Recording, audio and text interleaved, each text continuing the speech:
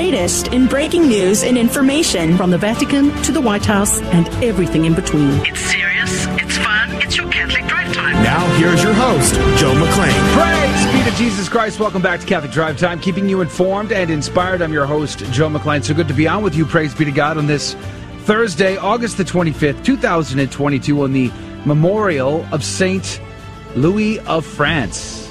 Please, Saint Louis, pray for us. We need a good Catholic monarch again, I would say. So let's pray for another one. Hey, here's going to be a deeply troubling, difficult, might make you a little bit nauseous kind of conversation coming up in this hour, 35 past the hour. Teresa Marsano is going to be joining us from Concerned Women of America. Here's the question. With 2.5 tons of fetal human remains being dumped into our waterways, as well as abortifacient chemicals, is our water supply safe? We're going to have that conversation with Teresa Marsano coming up this hour, so join us for that if you can. 15 past the hour, Father James Martin has backtracked. He was supporting the scandalous legacy of Archbishop Weekland, but he's deleted and apologized. We're going to cover that at 15 past the hour. Then Hector Molina is going to join us at the top of the next hour to get a sneak peek on the Sunday Gospel to get you ready for your weekend, so you can be praying and meditating upon what our Lord is saying to you this weekend. That's coming up at the top of the next hour. Uvalde School Board has unanimously voted to fire the police chief there after the horrific school shooting. President Joe Biden has said, hey, $10,000 of student loan debt? Pfft, no worries. Does that mean I get to submit my receipts from, my student loans way back in the day? Do I get any reimbursement check? I'm just curious. Or is it just the new kids that get all that benefit? A Congresswoman, Marjorie Taylor Greene, got swatted at her house. That's kind of no fun. And here you go, Rudy Carlos. Let me ask you a question. What do you think is the life expectancy in New York at this point? In New York, I'm going to say 68. Well, good news for you is it's not 68. What is it? You still live there, right? In New York, yeah, just for 3 months, though. New Yorkers did have their life expectancy drop by 3%. So wow. they're down to like 79-ish or 70-something. Oh, I'm glad you mentioned that because I'm bad at math. Yeah, no, 77. They're at 77 years on average right now. But guess what? They are only at number 15 on the list of life expectancy. Could you possibly guess what state has the best life expectancy? California. No. What? Negative. Hawaii. Hawaii. Hawaii comes in at number one. Can you guess who comes in dead last on the list of 50 states? Let's see here. Florida. Why would you say Florida? Because old people retire there. Yeah, but they like beautiful location, moist weather to keep their skin nice. The fountain of youth is in Florida, so. Yeah. North Dakota. No. Negative. Adrian, any guesses on the last state in the union to have the worst life expectancy? Is it Bama? Close, but no. Okay, South Carolina. Negative. Mississippi comes in dead last. Mississippi. Yeah, Mississippi. But they're still like up in the 70s. I don't know what is it with Mississippi that would be so not as good. It must have something to do with food and using bad cooking oils. I bet it's the water. You think so? Yikes. I don't know. Pray for Mississippians, I guess. But, interesting stories today in the news. We have a lot to cover today. What's on your radar there, Rudy? Well, I got to say, I have mixed feelings about this student debt cancellation here. You're like, why not me? I like it and I hate it. So I'm conflicted. I think we could talk about it in the after show. There's some other interesting news here that I think you'll like, Joe. Beef prices are going down. So you can put the chicken away for a bit. It's like the angels singing. Yeah. Can you hear it? From now on, it's ribeyes every night. Yeah, baby. Adrian likes more to ribeyes. come. Yeah, praise be to God. Yeah, I like ribeye, but you know what I don't like? No. I don't like the student loan debt forgiveness. Come on, man. You know you liked paying someone else's student. You didn't pay your student debt because you paid your way through college, but right. you like paying for someone else's student debt. I didn't pay a single penny for debt, so I just paid for it. And I guess this would be an interesting conversation to have, a conversation on justice versus mercy and why this is not actually mercy. So, and why this is neither justice nor mercy. Very much a bribe That'd be good. for the There we midterms. go. All right, well, let's pray. Let's jump in. We have a lot to cover today. Do share us with a friend. In the name of the Father, Son, and the Holy Ghost. Remember, O most gracious Virgin Mary, that never was it known that anyone who fled to thy protection, implored thy help, or sought thine intercession was left unaided. Inspired by this confidence, I fly unto thee, O Virgin of Virgins, my mother. To thee do I come, before thee I stand, sinful and sorrowful. O Mother of the Word incarnate, despise not my petitions, but in thy mercy hear and answer me. Amen. In the name of the Father, Son, and the Holy Ghost. And now your headlines with Rudy Carlos. Good morning. Thank you for tuning into Catholic Drive Time. Today is Thursday, August 25th, and here are your headlines this morning. This one's from Breitbart. Biden pours student debt gasoline on inflation fire. That was a tough headline to read through there. The plan announced by President Biden is actually bigger than the $300 billion program many had expected. It not only gives up $10,000 of student loans for anyone earning under $125,000, it also forgives another $10,000 for recipients of Pell Grants, a student aid program for low-income families. The current timeout on student loans, which was due to expire at the end of the month, gets extended to the end of the year. Since there is no plan to pay for the debt forgiveness with tax hikes or spending cuts, the debt forgiveness will add to the budget deficit. Just the News reports California likely to ban sales of gas-powered cars by 2035. The regulation is expected to be handed down by the state's California Air Resources Board, which is set to vote on the matter today. Currently, 12% of cars sold in California are required to be fossil fuel-free. Estimates put the number of fully electric cars on the road in the U.S. at just under 1%. California is estimated to have nearly 30 million drivers registered within the state who may have to comply with this. And the Epoch Times reports beef prices dropped in July as inflation pushed consumers towards cheaper cuts of meat or poultry. Beef prices are declining for now, bringing some relief to American consumers who appear to be lately favoring cheaper sources of protein like chicken due to inflation hikes. Although overall food prices increased by 10.9% in July from the same month last year, the price of uncooked beef steaks fell 1.2% over the same period. Meanwhile, many cattle have been directed to processing plants as ranchers cull the size of their herds due to persistent drought conditions in cattle regions across the country, which is partially responsible for the recent spike in the supply of beef at grocery stores. And the Blaze reports Zillow says housing prices have dropped for the first time in a decade. An analysis by real estate company Zillow found that housing prices in the United States had dropped for the first time in a decade after skyrocketing in recent years and driving many out of the market for home ownership.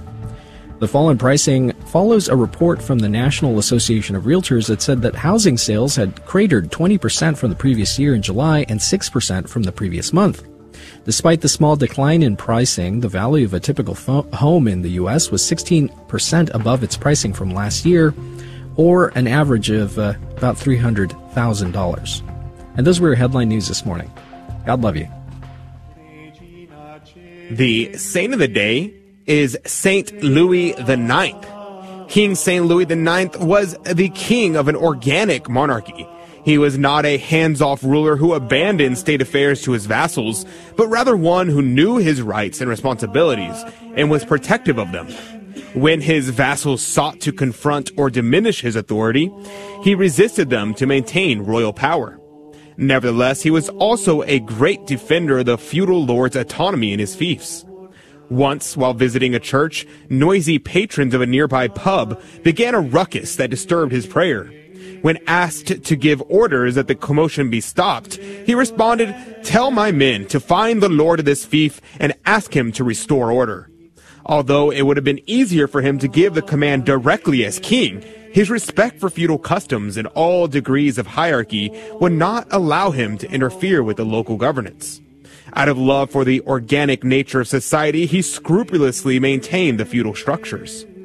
St. Louis IX also protected the guilds and made them assent to a rule drafted from custom-based directives. This gave structure to these autonomous organizations. Thus, while supporting every legitimate independent power in his kingdom, he remained its gravitational center. St. Louis even defended his royal power against the Holy See. He confronted the Vatican for interfering in the strictly temporal affairs of France, pressing the issue until it retreated. When this was studied during the process of his canonization, he was vindicated. As a warrior, St. Louis fought on 2 crusades and died of pestilence in Tuns. Sick and bedridden, he died defeated and tearful, while the whole world had pity on him. This sad story is historic but not complete.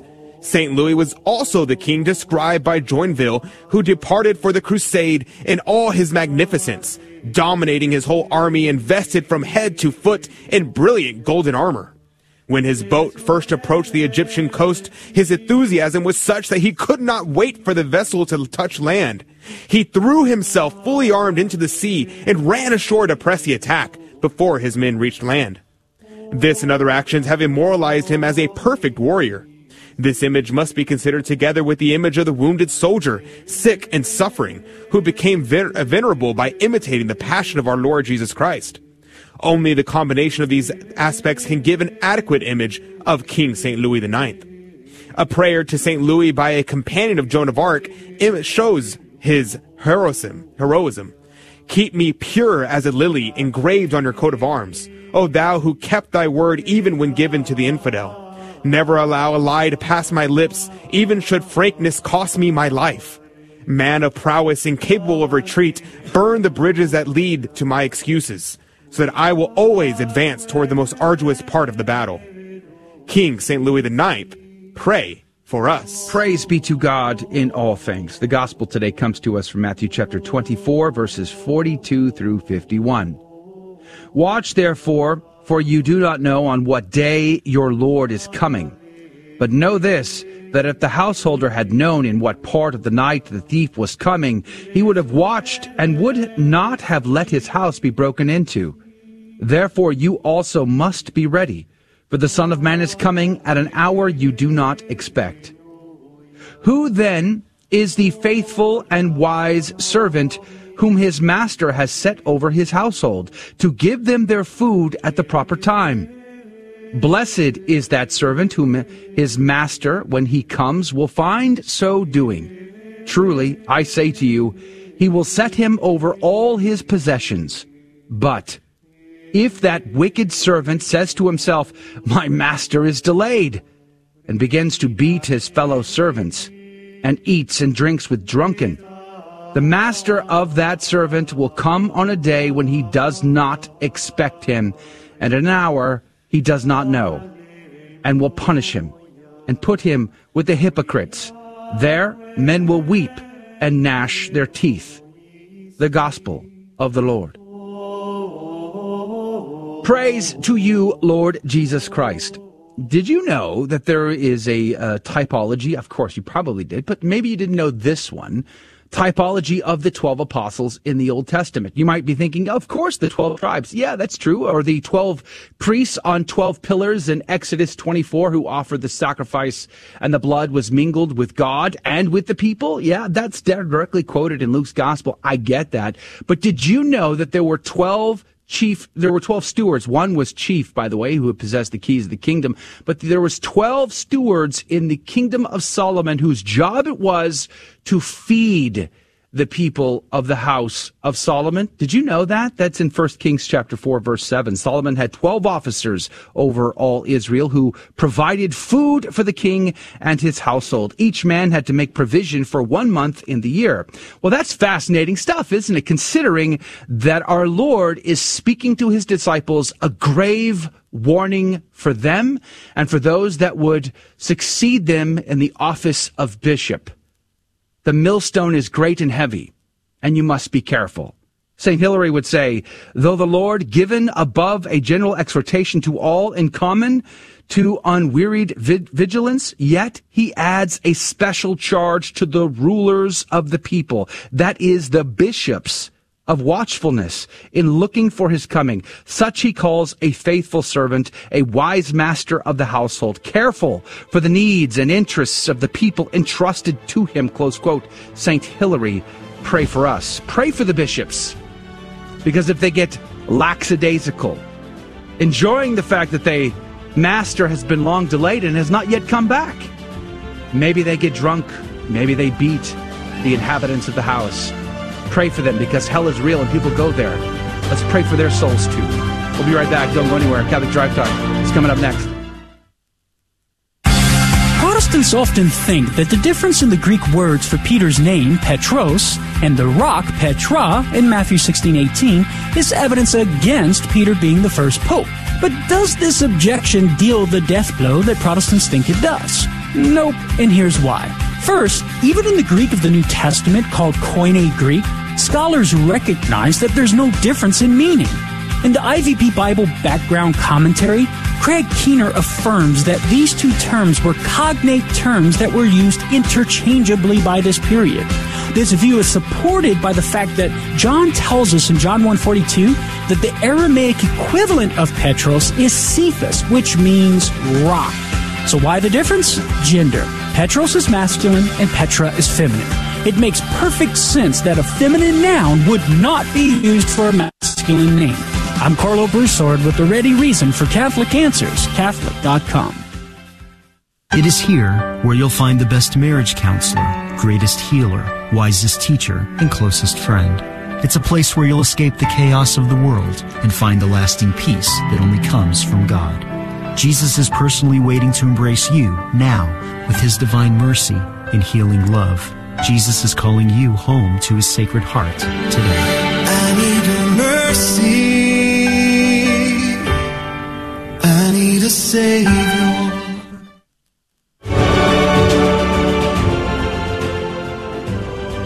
Praise be to Jesus Christ. Welcome back to Catholic Drive Time, keeping you informed and inspired. I'm your host, Joe McLean. So good to be on with you. Teresa Marsano is coming up in the next segment from Concerned Women of America to talk about abortifacient chemicals and human waste being dumped into our waterways every year to the tune of 2.5 tons and more. Is our water safe? And why are we doing that? That is not only disgusting, but really reprehensible. And we're going to get the story there with Teresa coming up. So join us if you can. And don't forget, top of the next hour, Hector Molina will be our guest to discuss the Sunday's Gospel, to get you ready, prepared, so that when you go into Holy Mass, you're tuned in a way that nobody else is. That's coming up. So join us if you can. But there are, as I say, lots of stories in the news that are of great concern to me, and I'm sure they are to you as well. And we talked about a bit of this story earlier when the news came in that Archbishop Rimbert Weekland had passed. He passed, I think it was Monday, if I'm not mistaken. But he's got a very complicated history. He covered up sexual abuse. He paid off one of his lovers. It turned out that after he was ordained a bishop, he began having homosexual relationships. And after his retirement, being replaced by Dolan, then Archbishop Dolan, now Cardinal Dolan, in 2002, he basically said the church should change its teaching on homosexuality. He thought it should be fully embraced. He wants female priests, the whole 9 yards. I mean, this was decades before the German Synod kicked off and has been promoting these things. And we pray for the repose of his soul. We pray that he died fully repentant and reconciled. We do not know the state at his passing. We can only pray for him. But this was interesting because Father James Martin initially came out on Twitter in favor of Archbishop Weekland, but has since deleted his tweets and even issued an apology. So what is the story here? Breitbart picks up the story, which I find fascinating, that Breitbart's paying attention to the Catholic drama sphere on the Twitterverse. But here's the headline out of Breitbart. It says, liberal Catholic priest Father James Martin apologizes, deletes tweet defending bishop who protected sex abusers. The article says, liberal Jesuit Catholic priest Father James Martin, whose teachings regularly undermine church doctrine on homosexual acts and transgenderism, has apologized and deleted his tweet eulogizing a former archbishop who protected sexually abusive priests. Quote, dear friends, this is Father James Martin speaking. Dear friends, I've deleted my original tweets about the death of Archbishop Weekland, which did not address his cover-up of abuse cases, which I condemn. I also apologize for asking for people to consider whether their friends have ever sinned, which seemed like equating covering up the crimes of sex abuse with everyday sinfulness. So I apologize and condemn his actions and have deleted those tweets, close quote, Father Martin on Wednesday. Goes on to say, and may he rest in peace. That's fascinating. That's a pretty good apology, I would say, overall, on the whole. Okay, that's good news, but what's really behind it all? The article goes on to say, on Monday, former Milwaukee Archbishop Rembert Weekland died at the age of 95, a cleric whose legacy became mired in scandal after he retired in disgrace in 2002 upon revelation that he paid $450,000 in diocesan hush money to a former male lover of his who had threatened to go public with the affair. Weekland's legacy was further tarnished in 2009 when the Milwaukee Journal Sentinel reported that he had shredded copies of reports profiling abusive priests as he shuffled them around his diocese without warning parishioners. That's pretty serious stuff. Quote, former Milwaukee Archbishop Rembert Weekland routinely shredded copies of weekly reports about sexual abuse by priests according to formally sealed testimony turned over to Milwaukee County's district attorney on Thursday, close quote, the outlet reported. Going on to say, in a 1993 deposition, Weekland admitted destroying copies of the report in his office. According to a partial transcript of the deposition released by Survivors Network of those abused by priests, it added, Weekland later addressed the issue in his autobiography by claiming, get this, pay attention, this is interesting. Now, Weekland later addressed the issue in his autobiography by claiming he did not know that sexual abuse of minors to be a crime. I want to let that sink in. Take that all in for a second. The Archbishop of Milwaukee at the time did not know that abuse of minors, sexual abuse of minors, was a crime. Quote, we all considered sexual abuse of minors as a moral evil, but had no understanding of its criminal nature, close quote, Weekland wrote. Now, the disconnect there, the schizophrenia there, is so profound that I don't even know where to begin. I mean, like, okay, let's assume the best of Archbishop Rembert Weekland, God rest his soul. Let's just say that he did not know it was an actual crime. I find it incredibly hard to believe that that's true, but nonetheless, let's just pretend that that is. He did not know. He did say it was a moral evil. This is horrible. We shouldn't be doing this. But is it the law? I don't know. I have no idea. All right. If you are in a situation where you are just like, let's take abortion, for instance.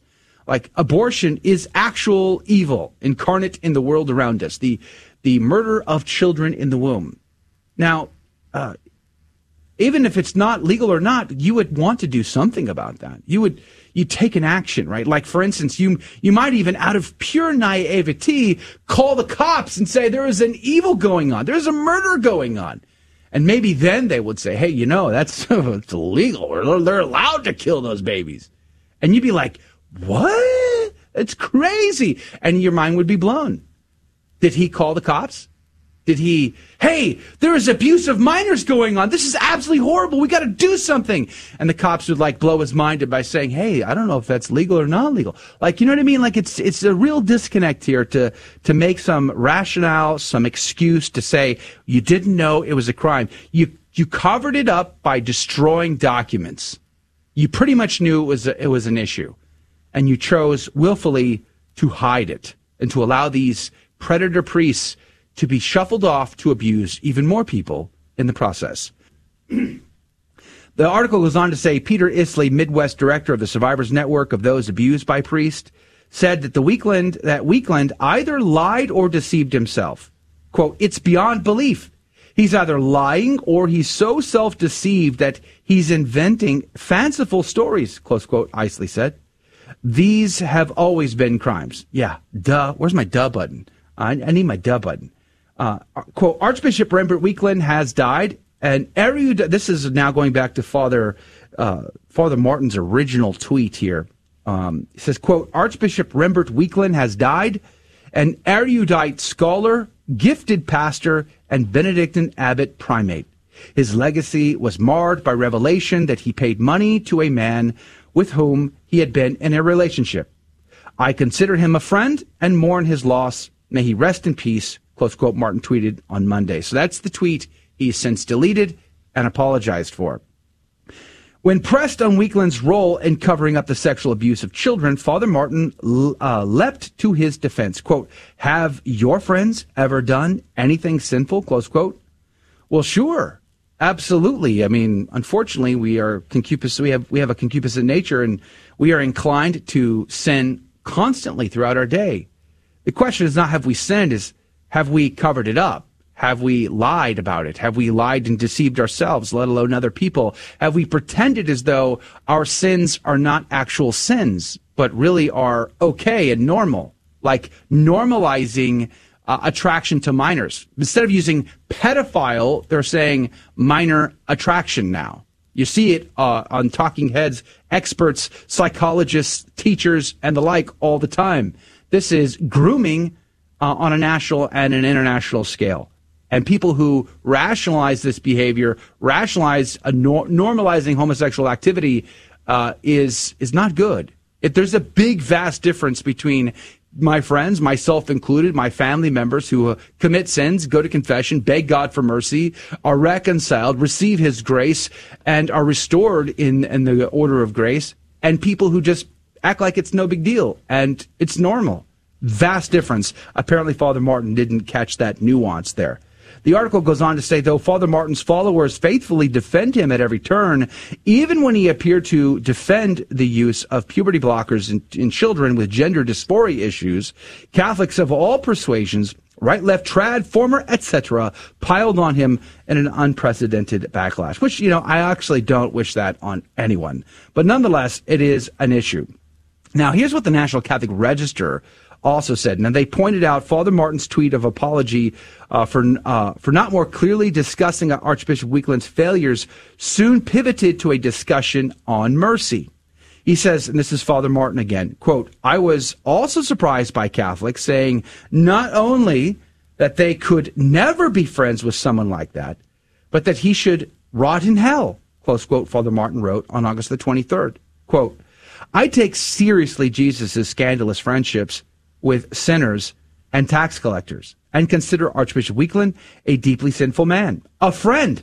The heart of Jesus' message is that no one is beyond God's infinite mercy, not even the murderer, not even Rembert Weakland, close quote. And I agree with you, 100%.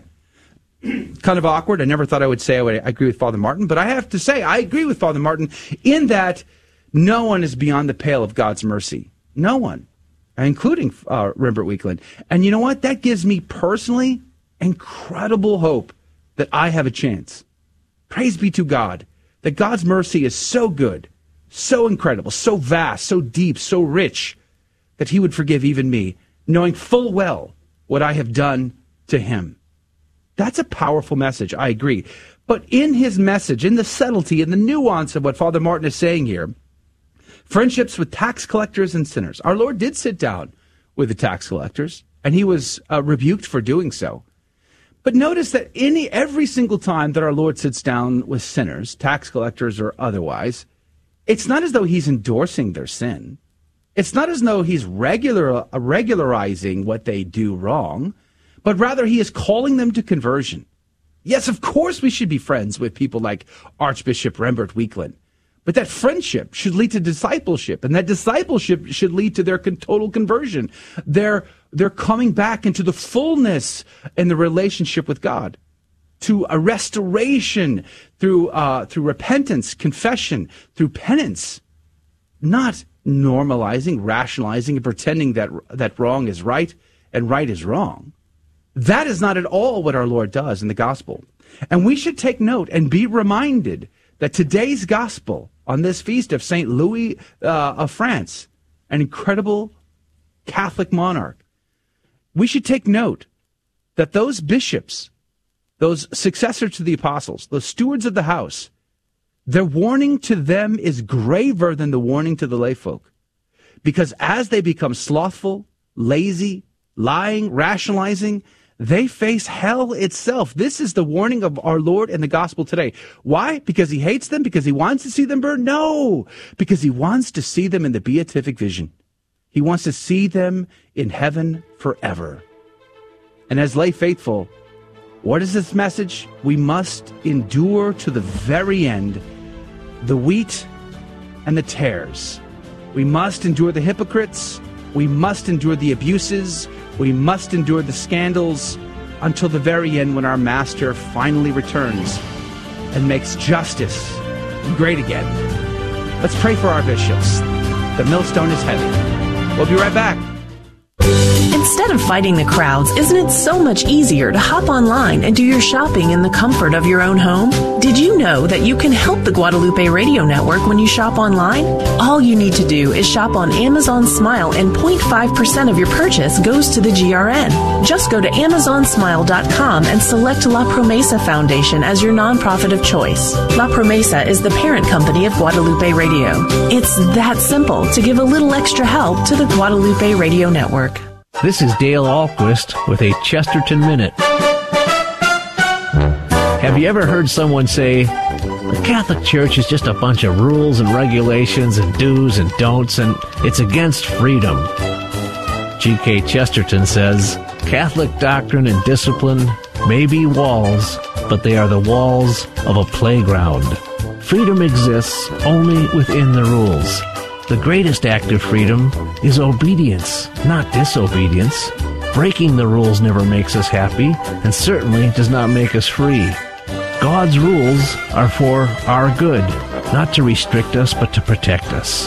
That is how the truth makes us free. Chesterton says that while the Church has established rule and order, the chief aim of that order is to give room for good things to run wild. You want more than a minute? Chesterton.org.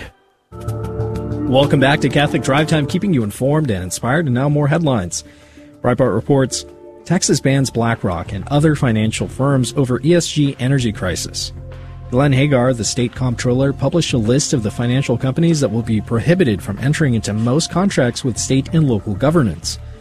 The environmental, social, and corporate governance movement has produced an opaque and perverse system in which some financial companies no longer make decisions in the best interest of their shareholders or their clients, but instead use their financial clout to push a social and political agenda shrouded in secrecy, Hagar said in a statement. And if you're curious about what ESG scores are or ESG movement, we have several videos on this topic. Just search for it on our YouTube page. Look up Catholic Drive Time. Epoch Times reports growing fears over food security and price hikes as severe droughts hit crop production around the globe. 42 U.S. states are experiencing moderate to severe dry weather. Moreover, record-breaking hot summer temperatures coupled with extended drought in most of Europe, the United Kingdom, China, India, and parts of Latin America, as well as the African Horn countries, have amplified a growing instability within the food chain. More than 18 million people are at risk of starvation due to crop shortages in the Horn countries. Further, shortfalls in grain shipments from places like Europe and China will make an already harrowing situation much worse. So prepare for that. LifeSite reports Tennessee's last 3 abortion facilities will close by the end of the month.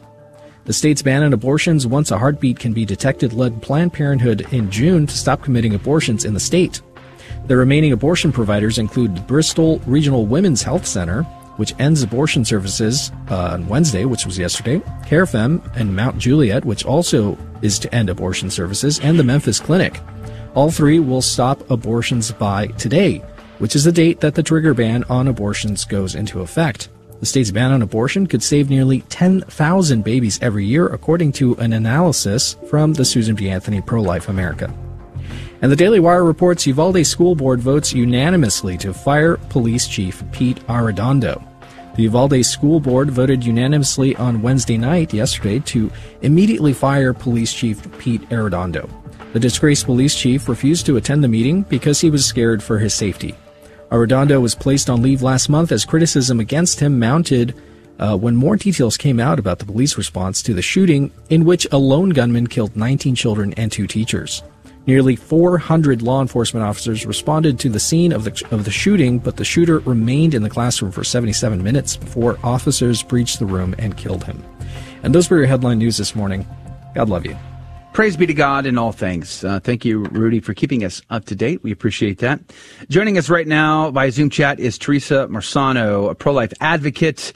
We're talking about a conversation that may make you a little bit squeamish, to be honest with you, because I think most Americans probably live somewhat naively about this subject, and that's about our waterways and how safe they are, especially in regards to abortifacient chemicals and human waste, human parts being dumped into our waterways to the tune of 2.5 tons a year. It's a pretty significant issue. Good morning to you, Ms. Marsano.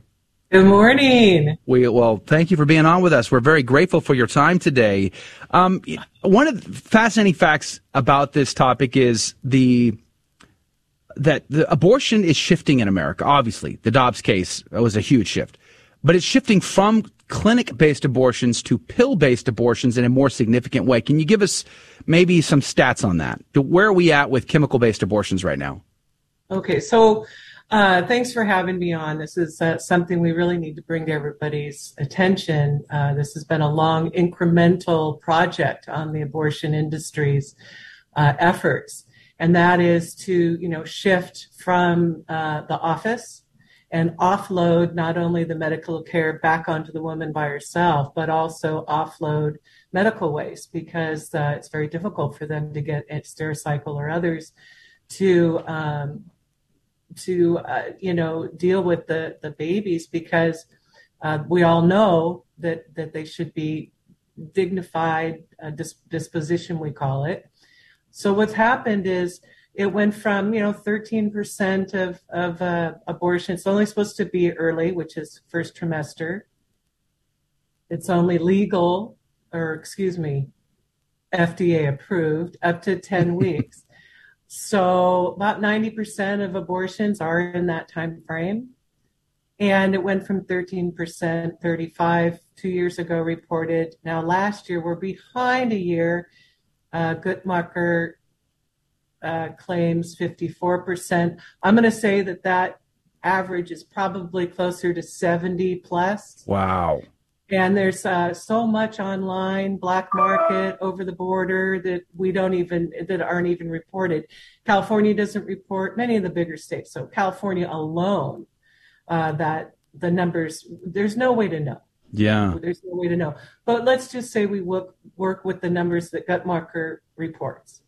So we're looking at 500,000 babies chemically aborted into toilets across America last year. Last year. Just last year. That is horrific.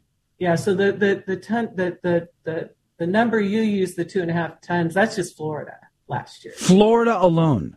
Yeah. What is it on a national scale? I hate to ask the question. What is it on a national scale? 625 tons. 625 tons. Yeah. So so we have to remember that when there's an abortion, it's not just the baby. It's the other tissues that come out. It's a lot, and and inside of a clinic, they're careful. They have the catch. They have the tubes. They have the containers, and then they rinse, and then they package, and then they put it in red bags. And most states now, babies are interred or cremated.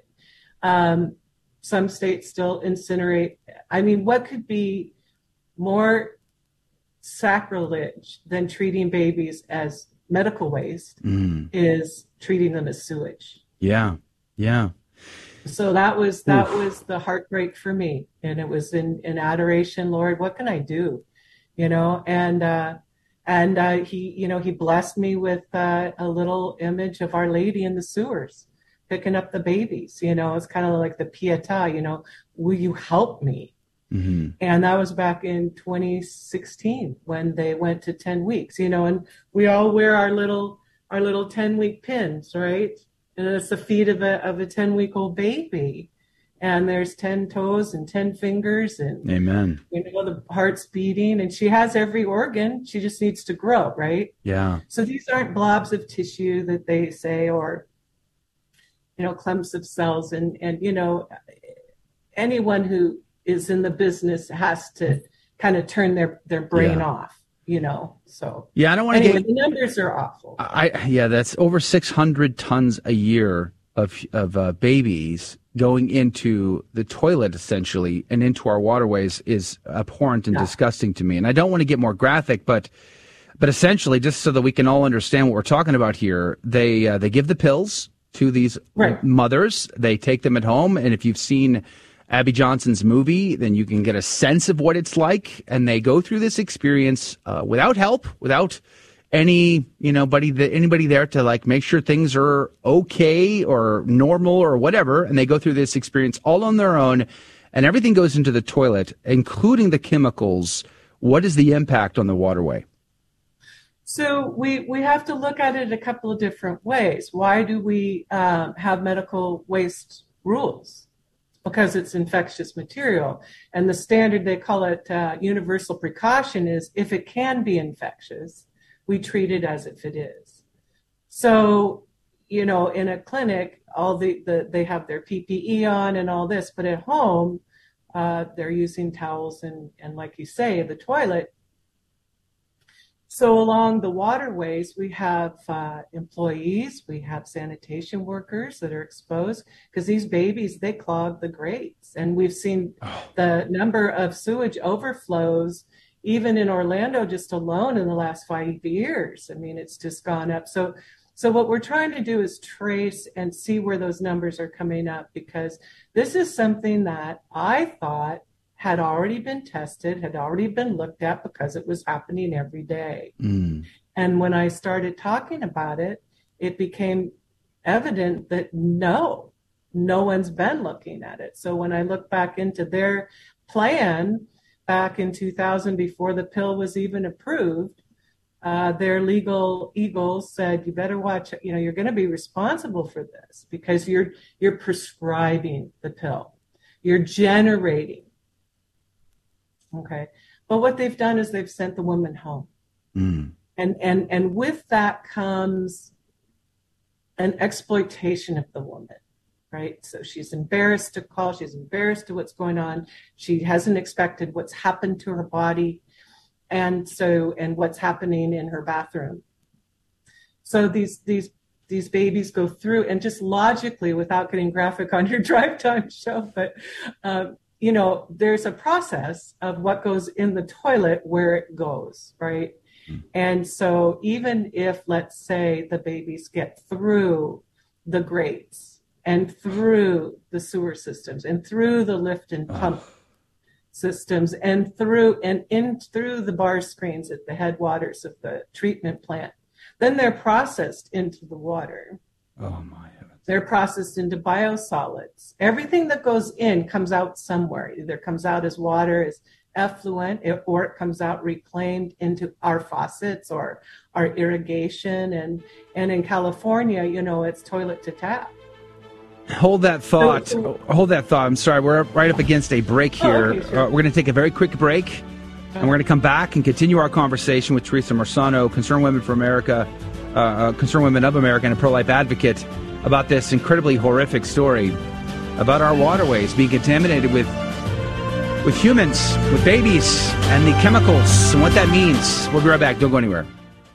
Hello, this is Steve Gleason with your 1-minute tool for Catholic evangelism. Here's the question for your non-Catholic friend. What is the life expectancy of any human organization to exist under one rule of law? Well, here's your 3 best friendship tools for Catholic evangelism. Number 1, the deceit of dominance. Kingdoms, empires, and societies all come and all go. Why? Moral decay, a blind eye, and defiance to the order of a civil society. Secondly, history. Kingdoms such as the Persians, the Greeks, the Ottomans, even the Roman Empire made it for around 1,000 years, but soon they all find themselves failing, imploding, and finally splitting. But there's one that has survived, the Catholic Church, and under one rule of law. And thirdly, my take, a promise. Jesus said the Holy Spirit would infuse the apostles with a divine glue that would hold his church together. It is a human impossibility that the Catholic Church would persist through time, terror, and trouble. Well, the Rolling Stones have lasted 60 years, the Atlanta Braves about 150, the teetering Southern Baptists about 180, but we're still here 2,000 years later, and the best is yet to come. Find me online at Smarty Pants Catholic Evangelism.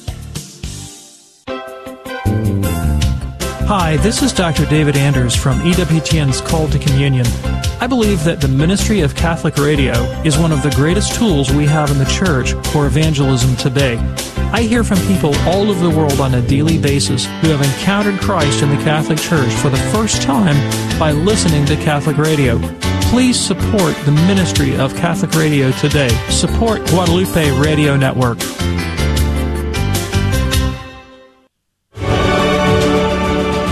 Praise be to Jesus Christ. Welcome back to Catholic Drive Time, keeping you informed and inspired. I'm your host, Joe McLean. So good to be on with you.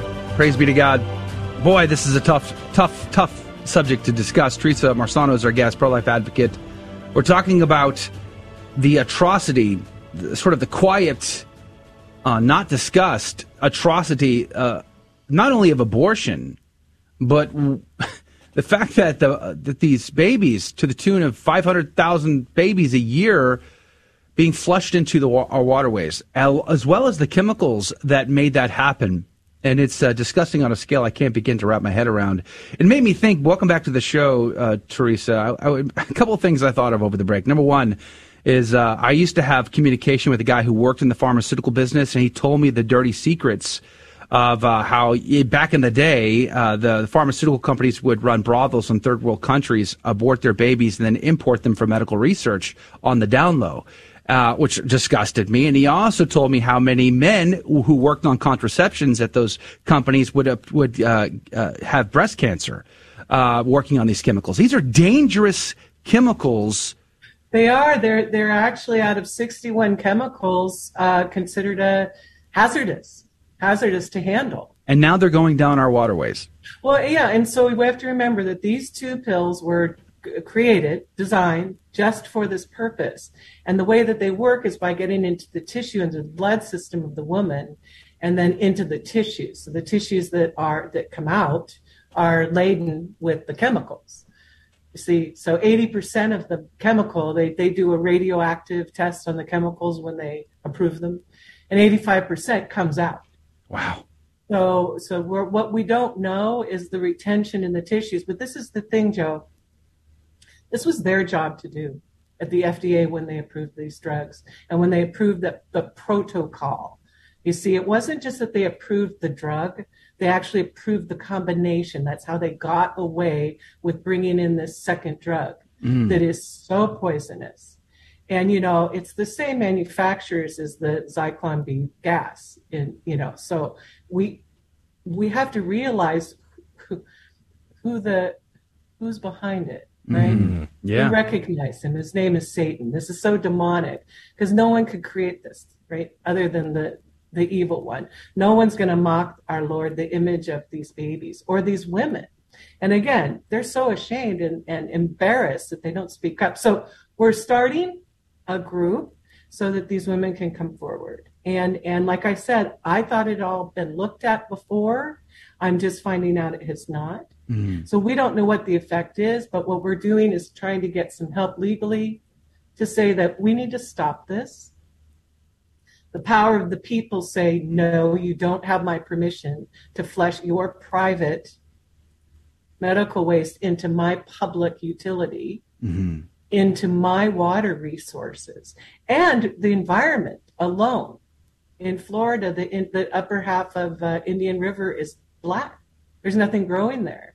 I traced up, there's 5 tertiary, or not tertiary plants, only secondary treatment. They just rinse and pour back into the river. Wow. What's in there? What's in there? And so we gotta just get a whole team together, and that's where we're starting. So I can't thank you enough, Joe, for having us on, and Jerome for connecting us, and just doing the best I can to get the word out there. And Students for Life is working on it. That's great. We've got some lawyers working on it. Can't talk, they're just building it because we need to get water keepers on this, the environmental groups, but yeah, most and of all. If I can just jump in here, Teresa, sure. There's a lot of talk from environmentalists. They'll talk about plastics getting into the water. They'll talk about the clothing that you wear, all of the synthetic materials that, once you wash them, they go into the waterway. But there's not a lot of talk about this particular issue. And in fact, when I got the email that you were interested in coming on the show, it was fascinating to me because I'd never heard anything about this. And I'm wondering if if there's any studies or anything that have been done that document the kind of effect that these chemicals have on people who are drinking the water, for example. Just as a quick aside, most people are familiar with Brita filters. Brita filters will filter out certain types of chemicals and compounds and stuff, but they don't filter everything. So somehow or another, we're still receiving any of the chemicals that are being dispensed through this process, wouldn't you say? Yeah, that is true, Rudy. And we don't, we're just getting started. If we look at logically the retention in the tissues, we have some serious problems. This is the deal. When we talk about the plastics, we're talking about nanoparticles. Mm-hmm. When we're talking about human tissue, it's residual tissue. Oof. Okay, so it's bigger. By the millions. So, Dr. Pat Castle with Life Runners, he's finally helping us out scientifically. He's a nanochemical engineer specialty. Same thing. He, didn't even think about it. Figured that someone was doing, no, they're catching the babies. No, they're not. Miscarriages we do. And that's what we're going to have to require of these women, of the pill dispensers. If the pill goes out, so does a catch kit. It's got to come back. There has to be accountability for it. Mm-hmm. We can't have this going on. The chemicals alone, but the tissues. We worry about the tainted vaccines. Well, I have to only drink water that comes from certain areas now, because even the bottling companies, one of the biggest in California, is filling the water bottles out of recharged water from a wastewater plant. So, it's a serious thing. So as Dr. Pat Castle says, it's probably clean, but they're in there. Mm-hmm. Yeah, think about the livestock that are also drinking this water. But the crops, the biosolids go on our crops. It's fertilizer. You're buying the bag at Lowe's. Or how about your shower? When you're taking your shower, it's unfiltered. Oh my goodness! God's put us on a mission, man. And so anybody out there that can, help with this, I only have a email now. We've got to set up a website, I suppose, and all that. But it's Gen GEN 410 Gen 410 at pm.me. Because I went through Protons because we're going to be sending documents back and forth. But it's really important. There's someone out there that can help with this. Well, anybody who wants to help can certainly contact us here, and we'll facilitate that connection for sure. Adrian? Yeah. Okay. Right. I'm just, this is just absolutely flabbergasting, this whole situation. I'm just it's almost unbelievable if it wasn't so consistent with everything that happens with the abortion industry. But the other question, despite the fact that this is just horrific on a number of levels, is and I know we touched on this a little bit already, the health issues that causes people. We were talking off air a second ago about maybe this is why we're having increases in different miscarriages and autism and fertility issues and all these different things. And Rudy mentioned earlier, we talk about microplastics in our water and how that's affecting our health. What are the effects beyond the fact that this is just a grave moral evil? What else do we have to be concerned about? Yeah, so one of the things we have to worry about here is the fact that they give these women now this take home, the no touch. They give them an extra 4 pills, 8 pills, in case it doesn't work over the weekend, save them a trip back to the pharmacy. What are happening to those pills? Are they just flushing them if they don't use them? Then we have a serious problem, right? Yeah. Birth defects have been a major issue as a result to this contaminated waterways. And as you mentioned before, crops, livestock, all of that. And, someone on our chat box was saying, well, you need spring water. Well, they clean treatment facilities and then they dump them into springs and rivers. To the water cycle. So even that wouldn't be a solution around this. Yeah, spring water isn't spring water. Sorry, guys. I hate to delude you, but you're so right. Most of the sources say spring water from a local source or something, Right. But aside from that, we have to realize that we must protect the dignity and the humanity of the child. Amen. And I think that's why, Satan always rears his head so that, God can show us the demonic behind it. And that is that he's force feeding us. Deuteronomy says, if you don't stop the evil, you'll be eating I'll feed you the fruit of your own womb. Oh, yikes. Quite literally. So we started. So Genesis 4:10 started because of the sign I saw. I was on a pilgrimage with Our Lady Guadalupe praying at centers, and it was just this flash was look up. Real quickly, what do you drink? What do you drink, and how do you use for water? You got about a minute. For me? Yes, for you. What am I doing? How do you drink water and things like that? Because I couldn't imagine drinking water after knowing these kind of things. What do you use? I have done research on which bottles of water to drink, and also, like you say, the Brita does take tissue out, and so that is safe. It is the safe. What brand of water bottle do you drink from? Should I say so? Yes, please. I don't want to drink from a contaminated source. Fiji water. There's one called Pure, and it's through Zephyr, but also the Niagara has moved away from California. It's very interesting because they bottle 30% of the bottle of water, their process. I'm tracing their other sources because that was the one that was actually pulling up out of the wastewater. So, wow. We have to be really careful, and I don't want to say until we know which brands, because I don't want to blackball everybody, but just look at the sources. That's really important. Yeah. And I guess we have to work on that too, right? We got a lot to work on. Oh, my heavens. Yeah. Well, we're just about out of time here. So Teresa Marzano has been our guest. What a difficult topic to talk about for sure. Listener, if you want to connect with her, be a help to her in any way, you can always contact us here at the Catholic Drive Time, which is all linked up on our website, grnonline.com/CDT, and we'll facilitate that connection back to Teresa. But, I once had to swim through a water treatment facility during a hurricane rescue thing that I was a part of, and the stuff in the water, disgusting beyond belief. And so we must be very careful about what goes into our water, because a lot of very gross things do. Teresa, God bless you. God love you. Thank you for your time today. And God bless you too. All right. We'll have to have her back. But that's going to do it for hour number one. Pray fast and do penance and watch what you're drinking, I guess is the answer to that. And get a water filter for your house.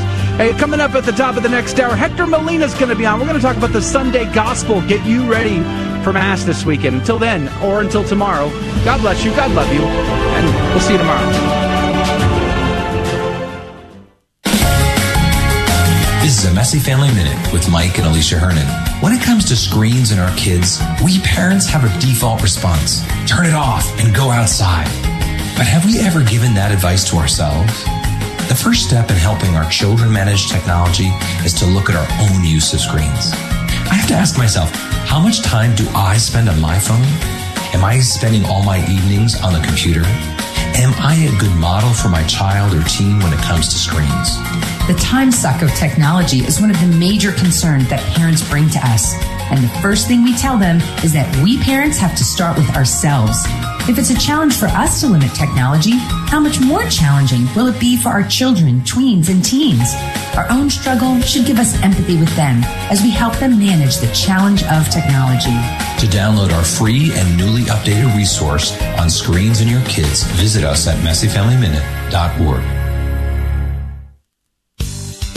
Hello, this is Steve Gleason with your 1-minute tool for Catholic evangelism. Here's the question for your non-Catholic friend. Do you really believe in a secret catching away of the church called the rapture? The pages of your Bible are empty of that type of talk. So here's your 3 best friendship tools for Catholic evangelism. Number 1, solid biblical doctrine is time-tested. This rapture idea got its wheels rolling by John Darby in about 1830. I mean, have you heard of a third coming? You know you haven't. Secondly, God's nature. There's no reasonable premise in Scripture, let alone in moral reasoning, for the results of a rapture scenario such as this. A Christian pilot is yanked, raptured, out of his jet while scores of the remaining passengers who are not Christians violently crash to their death. Meanwhile, said pilot is basking in the presence of God. This is absurd, and believe me, this is preached day in and day out. Thirdly, bad fruit. The preacher at your church says, tonight, don't you be left in that pew alone while that person next to you gets raptured straight up into heaven. That, my friend, is folly with no foundation. Are you on the CDT Insider email list? Hi, Joe McClain here. And every week I send you cool stuff straight to your inbox, goodies that you're not going to want to miss. Go to grnonline.com/CDT and get signed up today.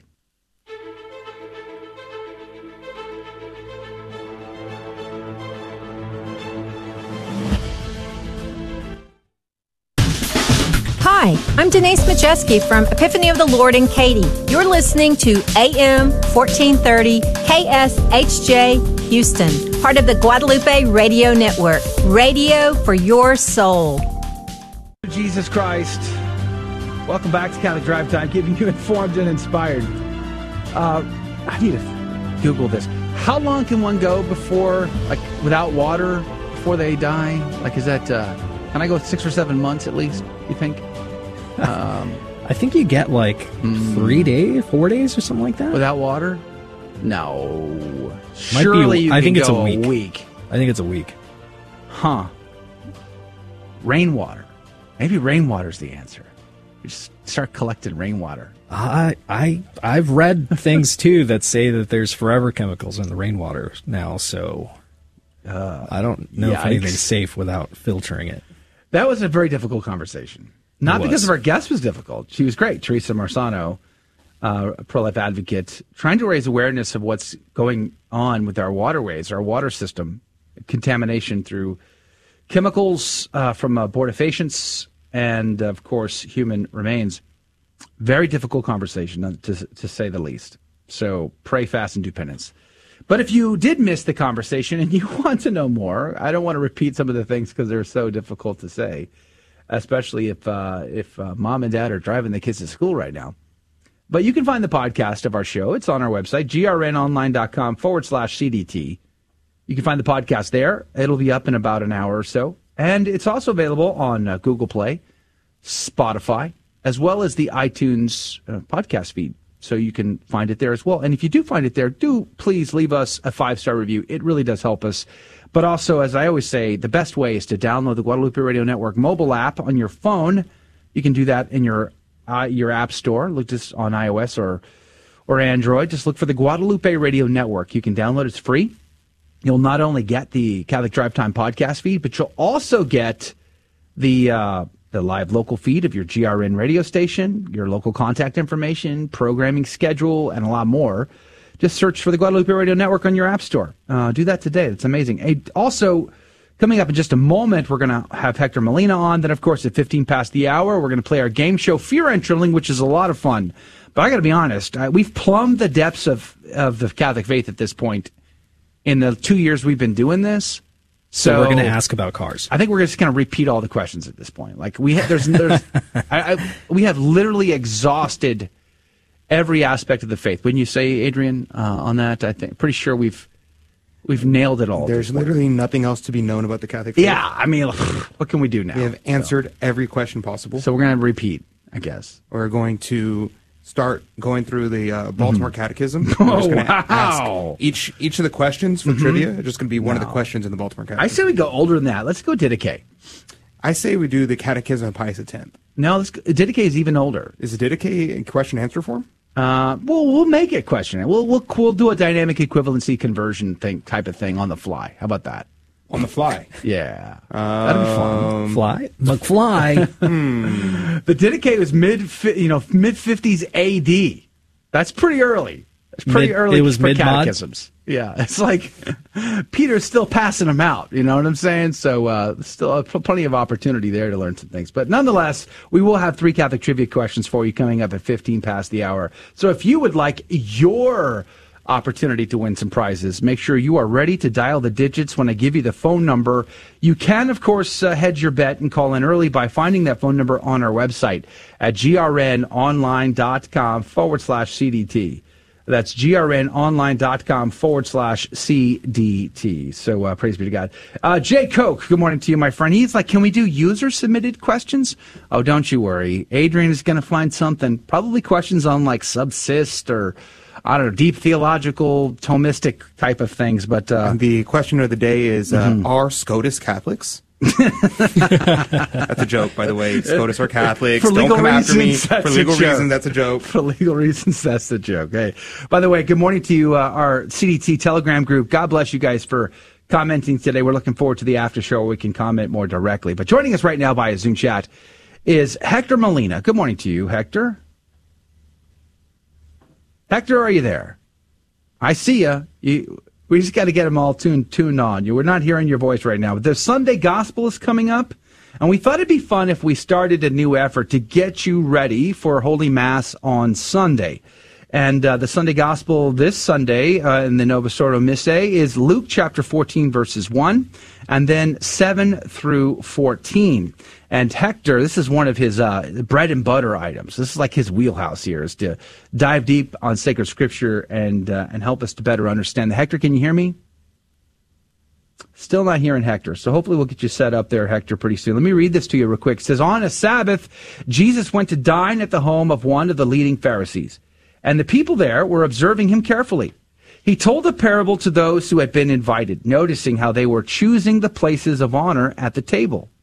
When you are invited by someone to a wedding banquet, do not recline at table in the place of honor. A more distinguished guest than you may have been invited by him. And the host who invited both of you may approach you and say, give your place to this man. And then you would proceed with embarrassment to take the lowest place. Rather, when you are invited, go and take the lowest place, so that when the host comes to you, he may say, my friend, move up to a higher position. Then you will enjoy the esteem of your companions at the table. For everyone who exalts himself will be humbled, but the one who humbles himself will be exalted. Then he said to the host who invited him, when you hold a lunch or a dinner, do not invite your friends or your brothers or your relatives or your wealthy neighbors, in case they may invite you back and you have repayment. Rather, when you hold a banquet, invite the poor, the crippled, the lame, the blind. Blessed indeed will you be because of their inability to repay you. For you will be repaid at the resurrection of the righteous. That is the gospel for this coming Sunday. And Hector's still trying to connect to us, but golly gee whiz, talk about humility. Has anybody ever said to either one of you, my brother, come and move up? Anybody ever? No, I haven't had the pleasure. Like, nobody's ever said, my friend, please come up and move up. I've had a couple people say, yeah, we need cars parked outside. Any chance you could run out there and park the cars for the guests? That'd be amazing. A funny story, something similar to that actually happened to my sister. My mom she still works as a kind of like a house cleaning business. Yeah. Mm-hmm. And so occasionally clients will hire her to do parties and stuff like that and cater parties and that sort of thing. And so one day, one of her really famous clients invited her over and invited my sister as well. And once my sister got there, she thought she was a guest, but she actually told my sister to get to work. Really? It was really embarrassing. Yikes! It was a very weird situation. You think? I mean, hello, embarrassment. Well, we've got Hector Molina on. He's on by phone. For whatever reason, the Zoom chat has decided not to work. Good morning to you, brother. Good morning, Joe. How are you? Praise be to God, I'm alive, and that counts. How are you? I am blessed, my friend. Today's my birthday. Oh, well, happy birthday, Hector Molina. Should we serenade Hector? Should we? I tell you what, for grace and mercy, we won't serenade you. How about that? But hopefully you're going to have what do you do on your birthday? Is it cliff jumping, shark diving? Do you handle rattler snakes? I mean, what does one do on their birthday at your vintage, sir? That is so last decade. I mean, You're into like the squirrel suit flying thing, down mountains like they do. I don't know what your flavor is of adrenaline, but how about we talk about the gospel instead of reminiscing about how old we're getting? But this issue of humility, we were just talking about how I can't think of a time where anybody said, "Hey, can you move up in honor?" I never had that nod before. I have been sent the other way, but what should we be focusing on for this Sunday's gospel?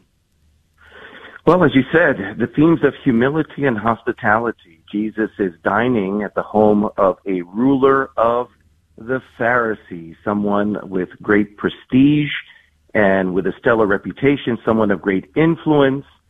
And this isn't Jesus' first rodeo. You see, he's dined with the Pharisees before. Actually, in Luke's gospel, twice before this event, Jesus dined with Pharisees. And in each instance, Joe, it happened to fall on the Sabbath. And Jesus wound up having some very tense and terse words with the Pharisees because they were essentially watching his every move, as today's or Sunday's gospel indicates. They were watching him like hawks because they wanted very much to entrap him. And in the context of this passage, Jesus calls them out. And you'll notice in Sunday's gospel, there are several verses that are omitted. We begin with verse 1, setting the stage of where Jesus is. But in the intervening verses, Jesus winds up healing a man with dropsy. And that was a big no-no. Jesus, prior in the last chapter, had healed a woman who was infirm for 18 years. He was in the Sabbath teaching, and he was called out for that. And he rebuked, in a blistering way, the Pharisees. Well, here he is once again in the company of the Pharisees, and there's a man with dropsy. What does Jesus do? He says, listen, is it lawful or not to heal a person on the Sabbath? He has history with these Pharisees. He's calling them out. And twice in those verses, they're not able to respond. Deafening silence. They say no comment. We're not going there. Well, Jesus goes ahead and he heals this man with dropsy. Now, what's interesting, unfortunately, the lectionary omits that. But that man with dropsy, he represents the Pharisees. Yeah. You see, dropsy is what we would call edema today. It's a buildup of fluid in the body. And oftentimes with dropsy, it's accompanied with an insatiable thirst. But the problem is the more you drink, the worse your condition becomes. And ancient commentators liken dropsy to greed. Mm-hmm. And in this instance, there are many commentators who see in this man with dropsy an image of the Pharisees because they lusted after prestige and honor. They were not humble. They were the opposite. And Jesus watched them jockeying for position. Who was going to get the best seat in the house, the seat of prestige? And he begins to comment on that. Now, we can't reduce his comments to a mere question of social norms. No, he was talking to them about the virtue of humility. You can't enter the kingdom of God unless you're humble. And this notion of Jesus healing the man with dropsy, it's equivalent to the Pharisees who have a condition where they want to be loved. Who doesn't want to be loved, Joe? But we are addicted, as the Pharisees were back in their day, with the number of likes that we get on social media. You know, how many followers do we have? And our happiness, for many of us, is bound up with the opinion of others. And so in that respect, they resemble the man with dropsy who was thirsty, but every time he drank, his condition got worse. And that's the image of the Pharisees. The more they indulged their vanity and vainglory, the worse their souls became. And so Jesus takes the opportunity to speak to them about humility and the fact that one has to humble himself in order to be exalted. And I don't know about you, Joe, but I read this gospel and it has me written all over it because I also struggle with that whole question of pride and of being self-inflated and thinking of myself and considering the opinion of others to be so incredibly important. But what humility is understanding the truth of who we are, seeing ourselves as God sees us and not as the way others see us, and to seek to glorify God by acknowledging who we are. We are his children, his sons and daughters. We are created in his image and likeness, but we are also sinners. And recognizing our own brokenness before him, that begins the process of God doing something new in us. Amen. Amen. The Venerable Bede would say, whoever being bidden has come to the marriage feast of Christ's church, being united to the members of the church by faith, let him not exalt himself as higher than others by boasting of his merits, For he will have to give place to one more honorable who is bidden afterwards, seeing that he is overtaken by the activity of those who followed him, and with shame he occupies the lowest place. Now that knowing better things of the others, he brings low whatever high thoughts he once had of his own works. But a man sits in the lowest place. Close quote. Venerable Bede, pray for us. Hector Molina, God bless you, my brother. I'm sorry about the connection problem. Hopefully next Thursday, we'll fix that. Check out Hector online, HectorMolina.com, HectorMolina.com. God bless you. Happy birthday to you, Hector. Hopefully it's going to be a great day. Eat nothing but chocolate today, my friend. You deserve it. All right, we're going to go to a break. We're going to come back, and we're going to play Fear and Trembling. You're going to learn something about your Catholic faith, I promise. Call now, 877-757-9424. We'll be right back. I have a friend who says that baptism is a symbolic act and that it has nothing to do with salvation. How can I answer him? Simple. Show him what the Bible says. Nowhere does the Bible say that baptism is merely a symbolic act. That passage simply does not exist. But the Bible does say this about baptism. In Ezekiel 36, verses 25 to 27, it says, I will sprinkle clean water upon you, and you shall be clean from all your uncleannesses. A new heart I will give you, and a new spirit I will put within you, and I will put my spirit within you. Here in the Old Testament, we have a foreshadowing of New Testament baptism. In the New Testament, Acts 2, verse 38, repent and be baptized, every one of you, for the forgiveness of your sins, and you shall receive the gift of the Holy Spirit. No symbolic language here. The book of Acts says, be baptized for the forgiveness of your sins. Ezekiel says, I will sprinkle clean water upon you, and you shall be clean from your uncleannesses.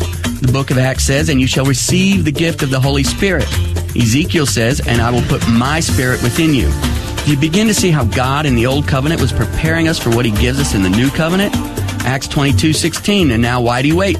Rise and be baptized and wash away your sins.